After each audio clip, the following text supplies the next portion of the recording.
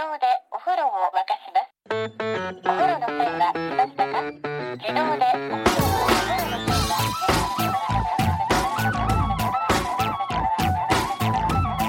Hello and welcome to another episode of No Such Thing as a Fish, a weekly podcast, this week coming to you from Leicester!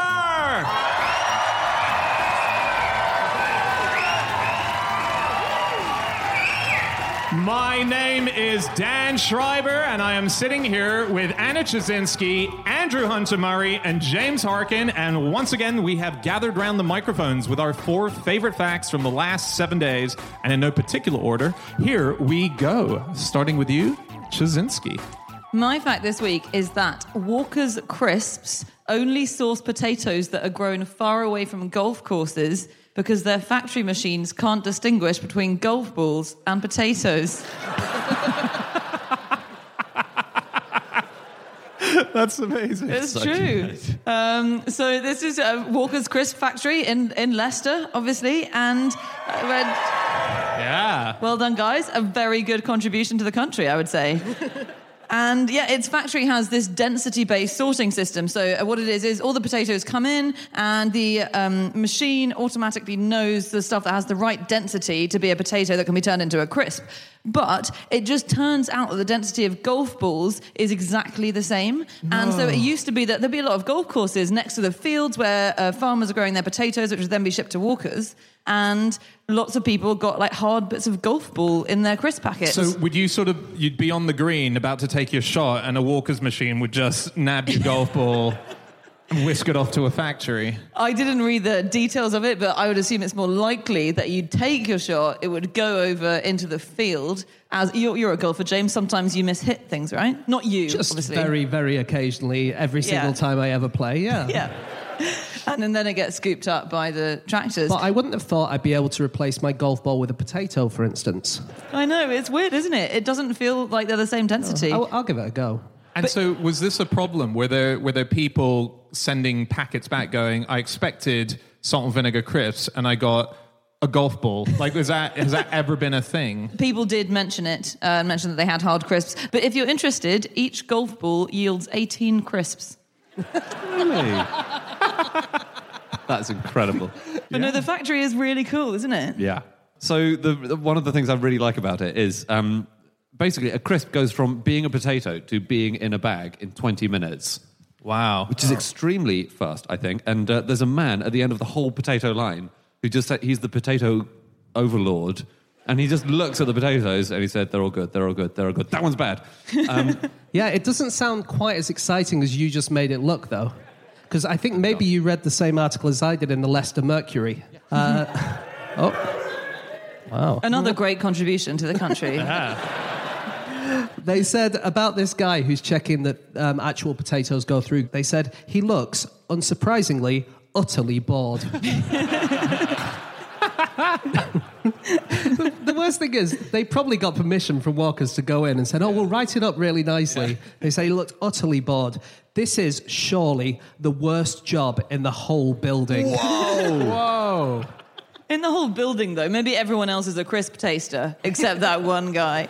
There are crisp tasters, aren't there? Mm-hmm. Yeah. You have to be a super taster if you want to be a crisp taster. And when you're doing it, you're not allowed to drink tea or coffee because it will interfere with your palate. And they have to have 20-minute breaks between tests where all they eat is fruit. And they make it so that you're only allowed a certain number of crisps every day so you don't go over your salt limit for the day as well.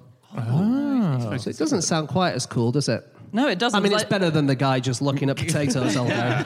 But what use is that crisp once the guy's eaten it? No. They don't retrieve it afterwards. Right. You have the assistant vomiter, and I think actually that's the worst job. And they shove their fingers down his throat and they get the crisp back. It's just for like the general batch. It's like a sample. Yeah. You should have said that because that makes sense. You left us all hanging thinking... I think when you say us all, I think my feeling is that the people of Leicester got that. I was talking about me and the voices in my head.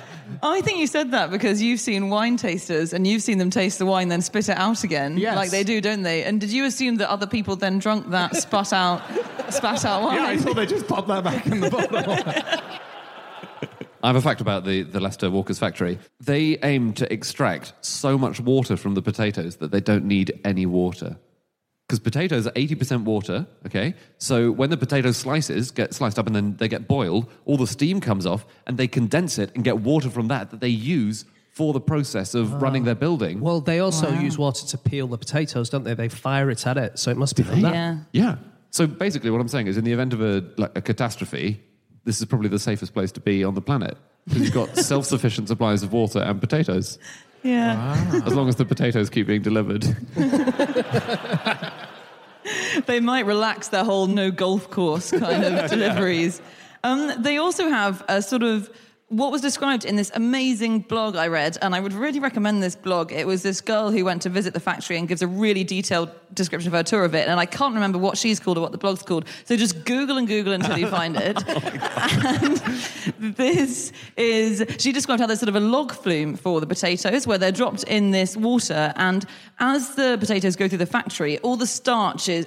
some of the starch comes out of it. So in the various processes, some of the starch comes out. So when it goes into this log flume to get transferred through the factory, then the starch goes into the water and it goes a kind of milky colour. And when she was being shown round, they reassured her. They said, don't worry, that starch doesn't get wasted. It goes to a starch recovery plant, which is just next door, and then it gets turned into quavers. Oh. That's what quavers are. That's awesome. Did she work that out, or did they work that? Was she told that for the blog? How would you deduce How that, would she... Would she have followed a secret door that said, no, don't go here, this is where we put the starch? So she opens it, and it's the Quavers factory. Holy shit. I just blown this thing wide open. Oh, my God. Of all the things you could work out, that really is one you have to be told. Just opened a bag of Quavers 3 weeks later. Oh, my God, I recognise this. Hey, so you know how you were saying it takes 20 minutes from it going from the van into, so that's the full potato, into a crisp packet in 20 minutes time. The amount of potatoes that they use every single hour, if you went to the Leicester Tigers Stadium, I haven't been to that, but I imagine some of you guys here have. The amount of potatoes they use in a single hour would carpet the entire floor of that stadium. That's how many potatoes per hour, and that's every day that this happens. So there's way more potatoes on Earth than I realized, is what I get from that. That's a lot of potatoes. That would make the sports matches that get played at the Leicester Tigers Stadium extremely amusing. What gets played there? Rugby. Oh, brilliant. Come on, Andy. Sorry. You've got to do your research before coming to these cities. Did you guys read about my favourite part of the factory? And then we can move on from it, but it's a machine called the OptiSort.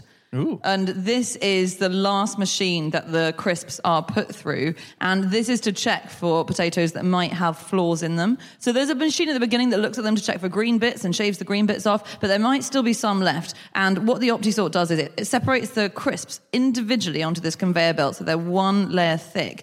And then they get hurled, like catapulted really fast at 3 meters per second past this camera. Really high-speed camera that checks for flaws, and if the camera sees any kind of little speck of green or any speck of black or something, then the crisp flies over a gap, still going really fast, a 10-centimetre wide gap, and if it's a dodgy one, then there's a swift puff of air that blows down through the gap and dismisses it from the production line. Whoa. Isn't that cool? Yeah, but why all the drama of the speed and the tight... Because you've just got to be incredibly quick, because you've got to make so many bloody crisps.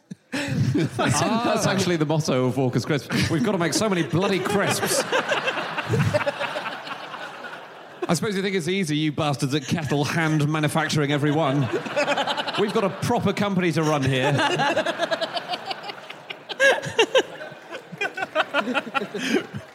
We should move on. We need to move on. I have so much stuff on golf. No, we don't have time. We don't have time. Why don't you try and crowbar a golf? Oh yeah, I'll do golf that. fact into one of these. Just wait for that later on. Yeah. Okay, it's time for fact number 2, and that is James. Okay, my fact is about golf. It's not. It's not. I could make it about golf. That would really screw up the podcast, wouldn't it? It would, yeah. Okay, no, it's not about golf. My fact this week is that during World War I, truces would occasionally be called in the trenches so both sides could yell insults at one another. That's so good. That is really cool, isn't Yeah. it? So this is the diaries of a guy called Sapper French. Sapper was his nickname. And he said in one of his diaries, and this has been quite recently found, I saw a rather curious thing in the trenches this morning, heard some shouting and laughing, and saw a German leaning over the parapet and shouting across to our men.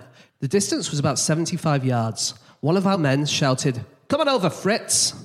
Fritz shouted back in perfect English, "No blooming fear." In fact, they could all speak good English. This went on for half an hour, and then all the heads went down, and the war went on the same as usual. Wow. That's pretty cool, isn't it? They just thought, let's just do a bit of insults, and then we'll carry on shooting That's each other. amazing. A lot of German people who'd been in Britain before the war had been waiters. And there was one instance, which was a bit of a nicer instance, of how they used to actually chat between the trenches when they weren't actually at war. And someone recorded how one Englishman had shouted "Guten Morgen" at dawn, presumably the only two words he knew. And then the German guy on the other side had responded and said hello in English. And then they started exchanging some kind of fun insults. And they'd ended by saying, the English guy said, "Waiter," and the German guy said, "Coming, sir." So So the war so nearly tipped over into banter, and it would have. We could have avoided hundreds of thousands of deaths. Yeah. yeah. The trenches were really interesting because the British ones were made as if it was going to be quite temporary. That's what they thought. And the Germans thought, we might be here for a while. And so their trenches, they had doorbells.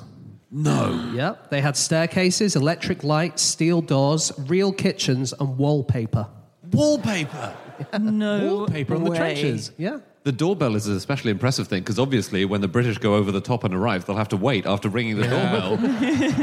Very clever. But they were. I just recently read All Quiet on the Western Front, which is an uplifting read if you haven't been there yet, but about the First World War. And the constant chat among the German troops was how their stuff was better than the Allies. That's cool. And there's kind of a history of yelling and shouting in wars. The Georgian hero Tariel was apparently able to drop opposing warriors using only the force of his mighty war cry.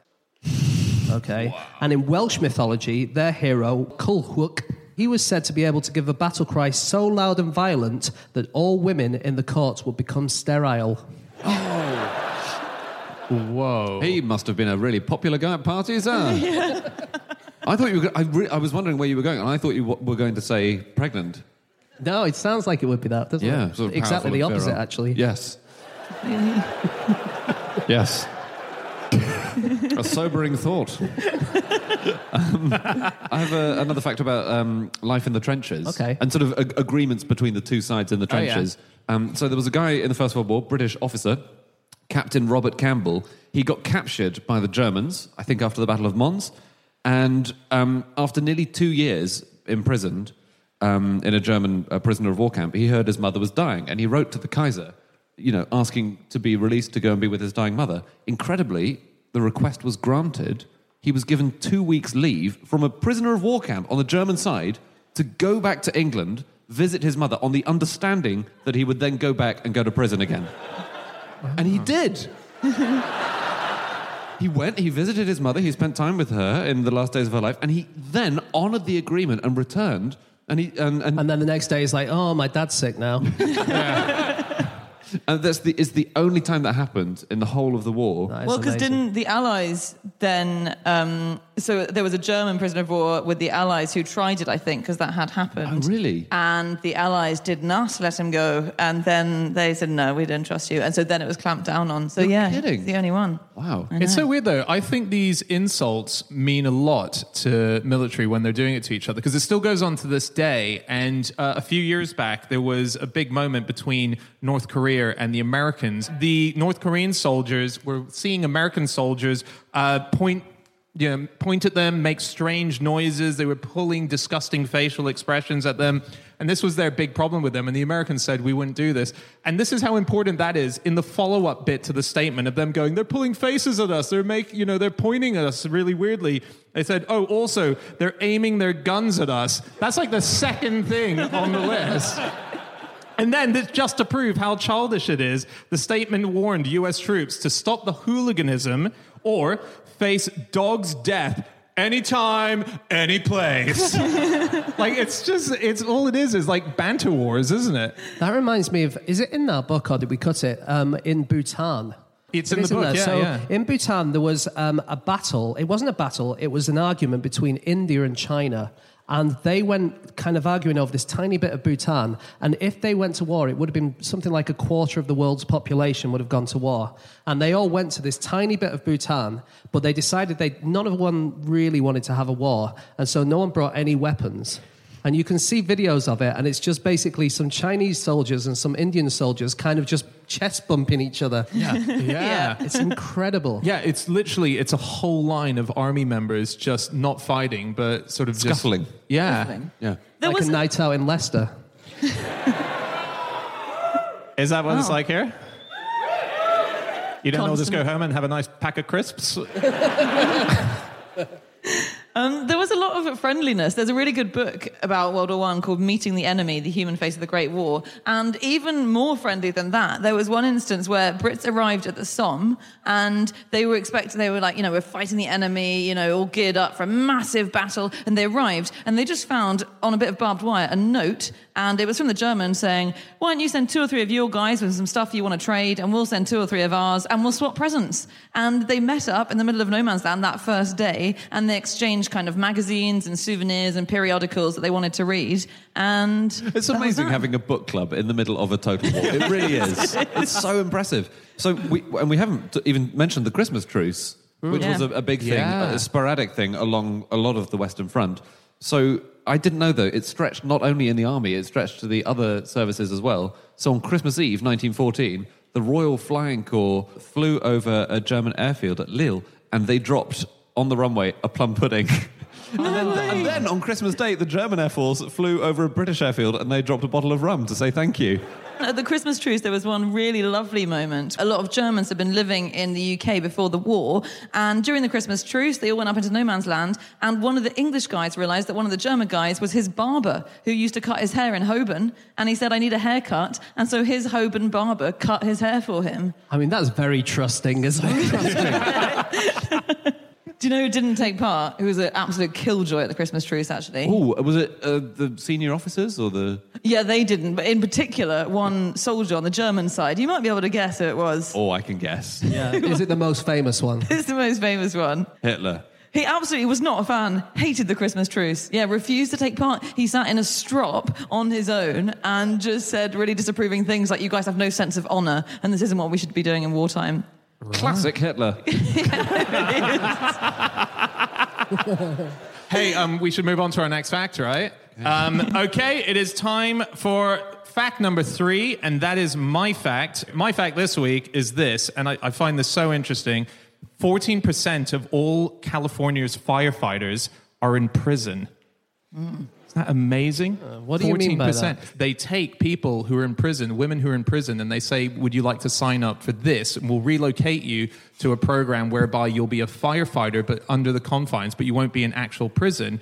And lots and lots of women have signed up to it. So as a result, 14% of their whole firefighting force are prisoners who are serving time.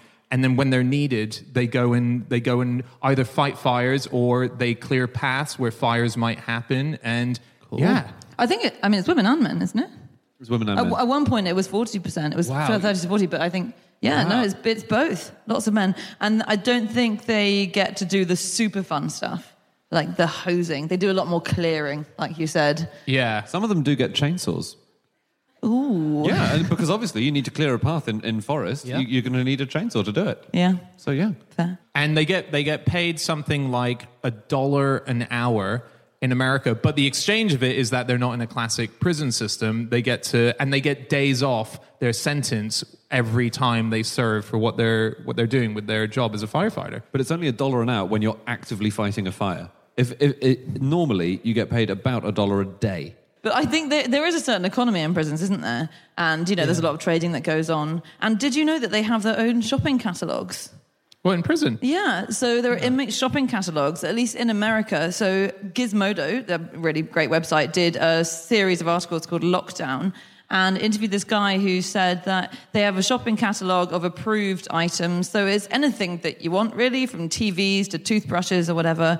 And what happens is you can pick what you want and you take it out of the small pay that you might have got in prison, or your family can buy it, and then it gets delivered, and then it gets engraved. So you get automatically engraved items, because otherwise all the other prisoners have also got the same stuff, and so you need to know that it's yours. And actually, weirdly, in the YouTube clip I was watching of the guy being interviewed, he was saying, and this is some of the stuff the prisoners have ordered this week, and he was opening packages, and he opened up a DVD of the series Richie Rich Season 2. Wait. I only know Richie Rich as a film. I did too until I had to look into this. Are you saying they've made a TV series of Richie Rich? Yeah, it's the same general thesis. Oh, sure. Yeah. That is fantastic. Well, You hid a fact within a fact there. It gets something like 22% on Rotten Tomatoes, but you could certainly give it a go. But so the thing that really amazed me about this fact was, A, that's an amazing percentage that are in prison that are working for the firefighters. But B, I thought that firefighting was largely about fighting fires, and it turns out that it's not. It turns out that most of the time that firefighters spend is doing tasks that the public call for them to do. And there was a report from the UK from a few years ago that said we need to stop responding to these weird calls that we're getting, because that we just keep wasting our time. Between 2009 and 2011, these are the stats, 1,613 incidents where people were locked out, where firefighters had to go and let them back in. 276 adults called firefighters out because they were locked in toilets. 14 people were locked in cupboards. One woman was stuck in a fridge. One man was stuck in a freezer. And one person was stuck in a recycling bin. There's so many ridiculous things that they get called out in on a day-to-day basis. They used to shout as they ran to a fire. And this was going on as late as 1901 in America. As they went to the fire, they would shout, hi-yi, hi-yi, hi-yi. Were they doing the Ninos themselves? Well, it seems that way, right? Yeah. I mean, I worked out what I thought the tune might be. It might not have been that. Okay. It might have been hi-yi, hi-yi. I don't know. But when they decided to replace the shouting with a gong. A gong? A gong. And they all hated it. They were like, no, we like doing the hi-yi thing. Hooray. And also, when automatic fire alarms came in, they all hated that as well.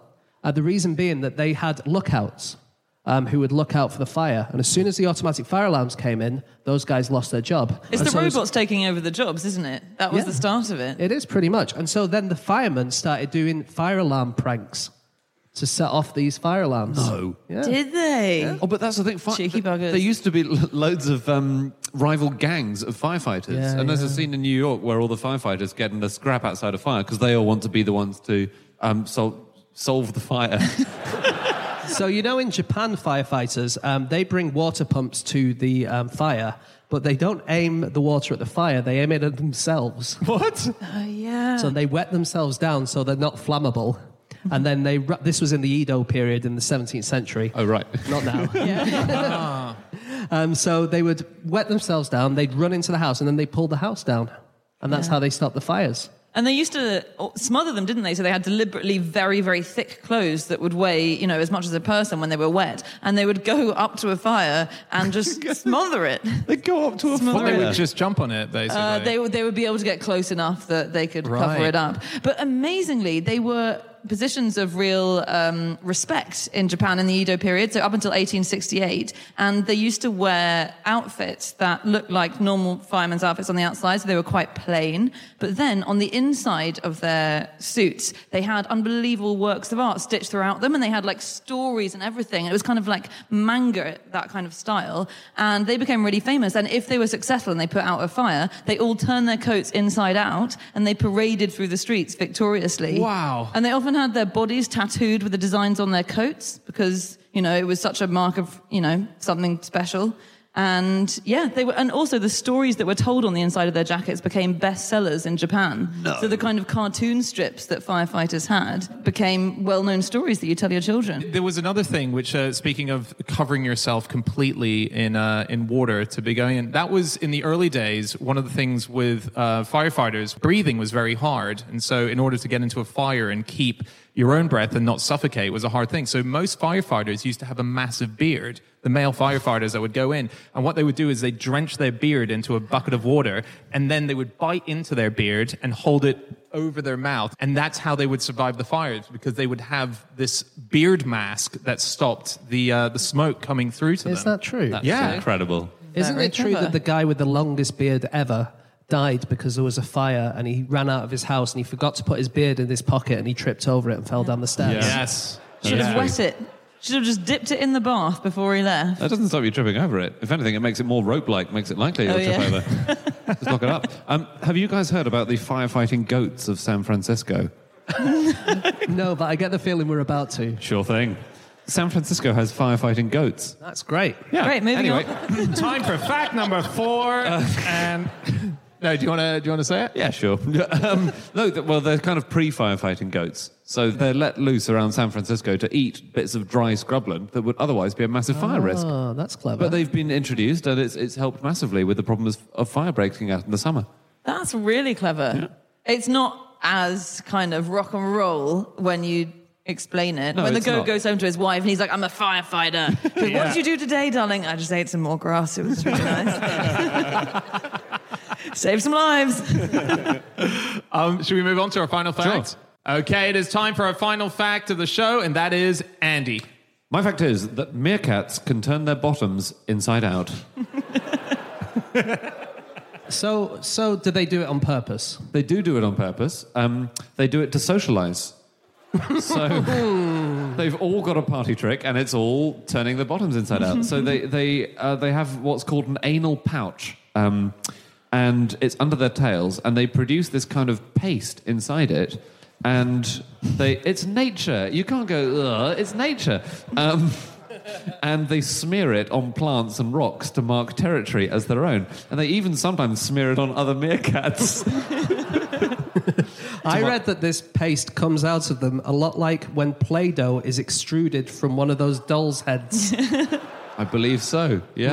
From a doll's From a head. doll's head. Yeah, you know those things? Yeah, It was, you remember. it was like an old kind of toy from the... probably you're too young, I guess, but you used to have Play-Doh and you used to squeeze it and then you had these little dolls and it would come out their hair and their hair would end up looking Oh, yeah. Yeah. And scientists do squeeze it, don't they? So when they're trying to study the makeup of this paste, that's how they get at it. When they've extruded their pouches, the scientists literally grab it and they squeeze it, and you can actually get it out like that.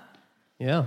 That, I think, is a worse job than being the crisp tester at Walker's, hanging outside a meerkat's nest with a cotton bud just waiting.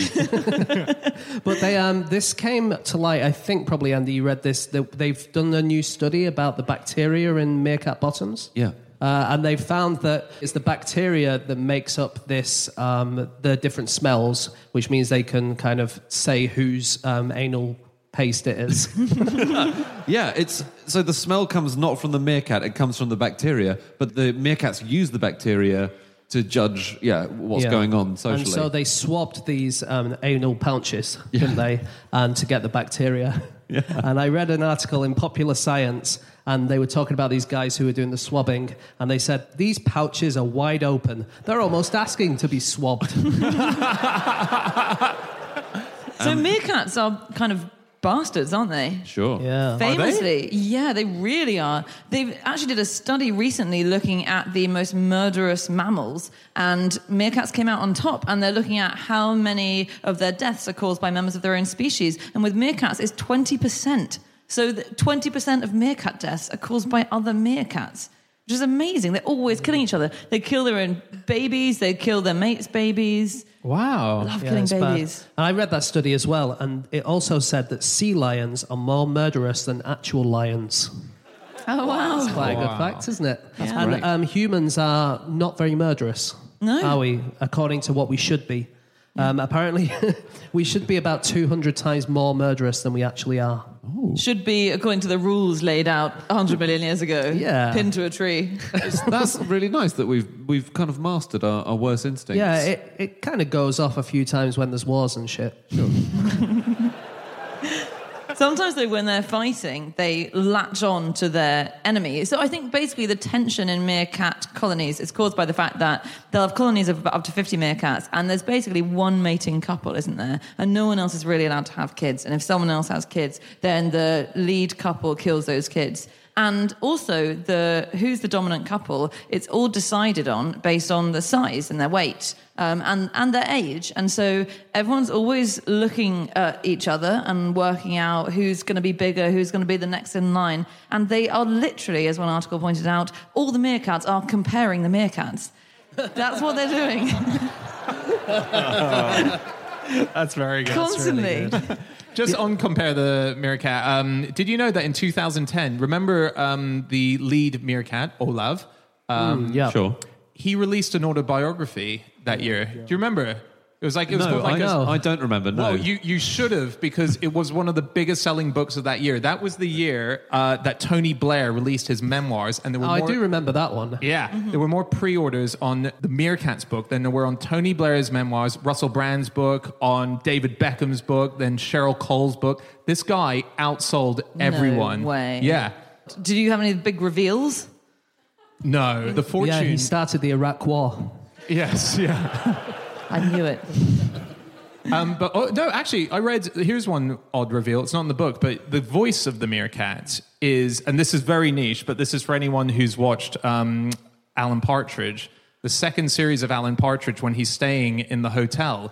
It's the guy who fixes everything. You know that guy? Michael? Yeah, Michael is the voice of... Michael, the Geordie ex-soldier Yes, guy. yeah. He's the voice of... I was watching Alan Partridge this afternoon, so this is an amazing fact for me. You were saying about comparing the meerkats. This study I think you were talking about, it's a guy called Clutton Brock, and he did these experiments where they fed extra food to some of the meerkats that weren't the main meerkats. And when they got fatter, the main meerkats got fatter as well. And so they found that basically when you're comparing with the other meerkats, if someone gets bigger than you, you immediately eat a load of pizza or whatever they eat, and then just try and get bigger than them, because you always want to be the biggest one, because it's the biggest one who's the most important. Yeah. So you're always looking around and it goes, oh, he's looking, Barry's looking a bit fat today. I think someone compared it to something that goby fish do, which is almost the opposite, but it's quite interesting, is that goby fish go on diets. And it's for the same kind of peer pressure reasons. Like the biggest goby fish is the one who's dominant, and they don't want to cause conflict. And so if they see a big goby fish, they make themselves less big. They eat a bit less because they're like, oh, I don't want to start a fight with that guy. I'll just go on a little diet, be small, which is quite sweet, isn't it? Yeah, that's good. But meerkats are much more like up in your face. If you're going to get big, I'm going to get big. I'll race you to the top kind of attitude. Yep, true. And meerkats, when they sleep, is quite interesting what they do. They pile on top of one another to keep warm. Adorable. Really? Yeah, so like in summer when it's hotter, they kind of spread out a lot, and in winter when it's cold, they kind of grab another meerkat on top and kind of snuggle in. Quickly murder them and yeah. They all have meerkat rugs in their homes. I have some stuff on anuses, if that's... Yes.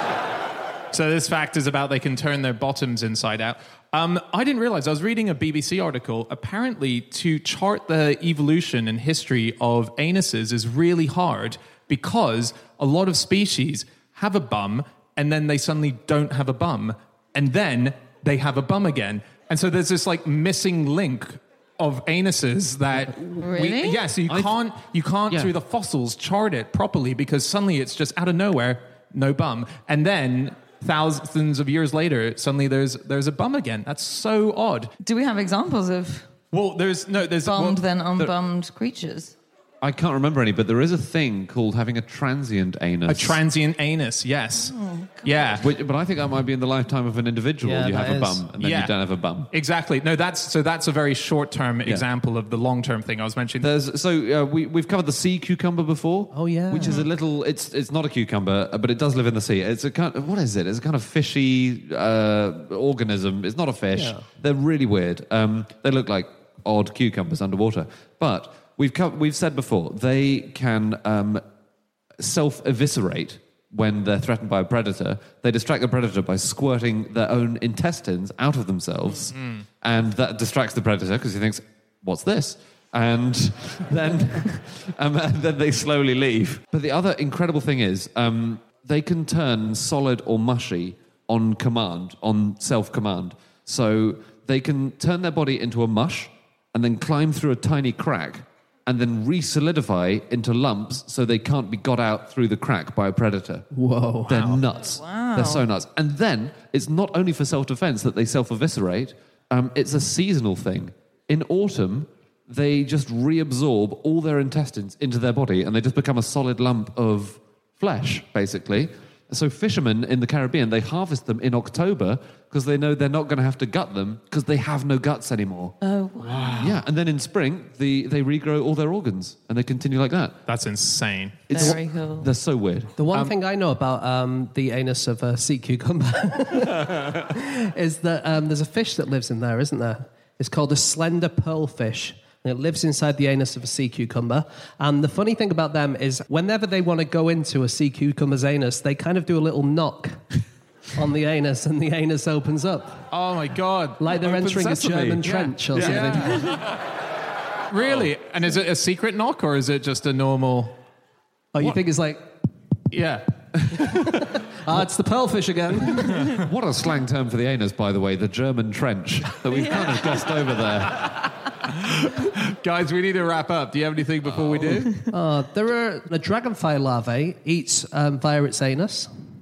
What they do, this is really cool, they draw water in through the anus, they clench, and then they compress their abdomen and the muscles in their thorax against the water filled in their rectum, and then they can raise the pressure in their body and it fires out their mouth, and then they can eat. What? Isn't that cool? You're drawing water in, you're squeezing, and then your mouth comes out and you eat. Wow. That's so awesome. What? I'm glad I don't do that. Wow. But I'm happy that someone else has found the ability to do that. Was that on Blue Planet or is... It was on Brown Planet, actually. Okay, that's it. That is all of our facts. Thank you so much for listening. If you'd like to get in contact with any of us about the things that we have said during the course of this podcast, we can be found on our Twitter accounts. I'm on @Schreiberland, Andy, At Andrew Hunter M. James, At James Harkin. and Chazinski. You can email podcast@qi.com. Yep, or you can go to our group account, which is @NoSuchThing, or you can go to our website, nosuchthingasafish.com, where we have all of our previous episodes. We have a link as well to our book, which is out now. And guys, at the end of the show, we're going to be out there. We've got a bunch of copies, so if you want to buy a copy and say hi, we can sign it for you for Christmas or whatever. And we have pre-signed copies as well. If you can't be asked to line up, or if you don't want to speak to us, if you actively dislike us, or but you can just go home. You can just go home. Yeah. You don't need to. We can't force you. And we're going to end this show, aren't we? With a fact. Yes, Yeah. we have a fact that you guys sent in at the beginning of the show. And we're going to give away one of our books to one of you. And Anna, you have that fact? Yep, so this is our favourite fact that you guys sent in, and it's from, I don't know if I can read my own writing, but Victor Jagannathan. Are you in? You in? Hey! Oh, such a good fact. So this fact is that guide runners, for sight-impaired runners, can't use elasticated tethers at the Paralympics anymore after the Chinese started catapulting their runners across the finish line at the last minute. That's amazing. Awesome. We'll be out the back, guys. Thank you so much for coming. We'll see you later, Leicester. Goodbye.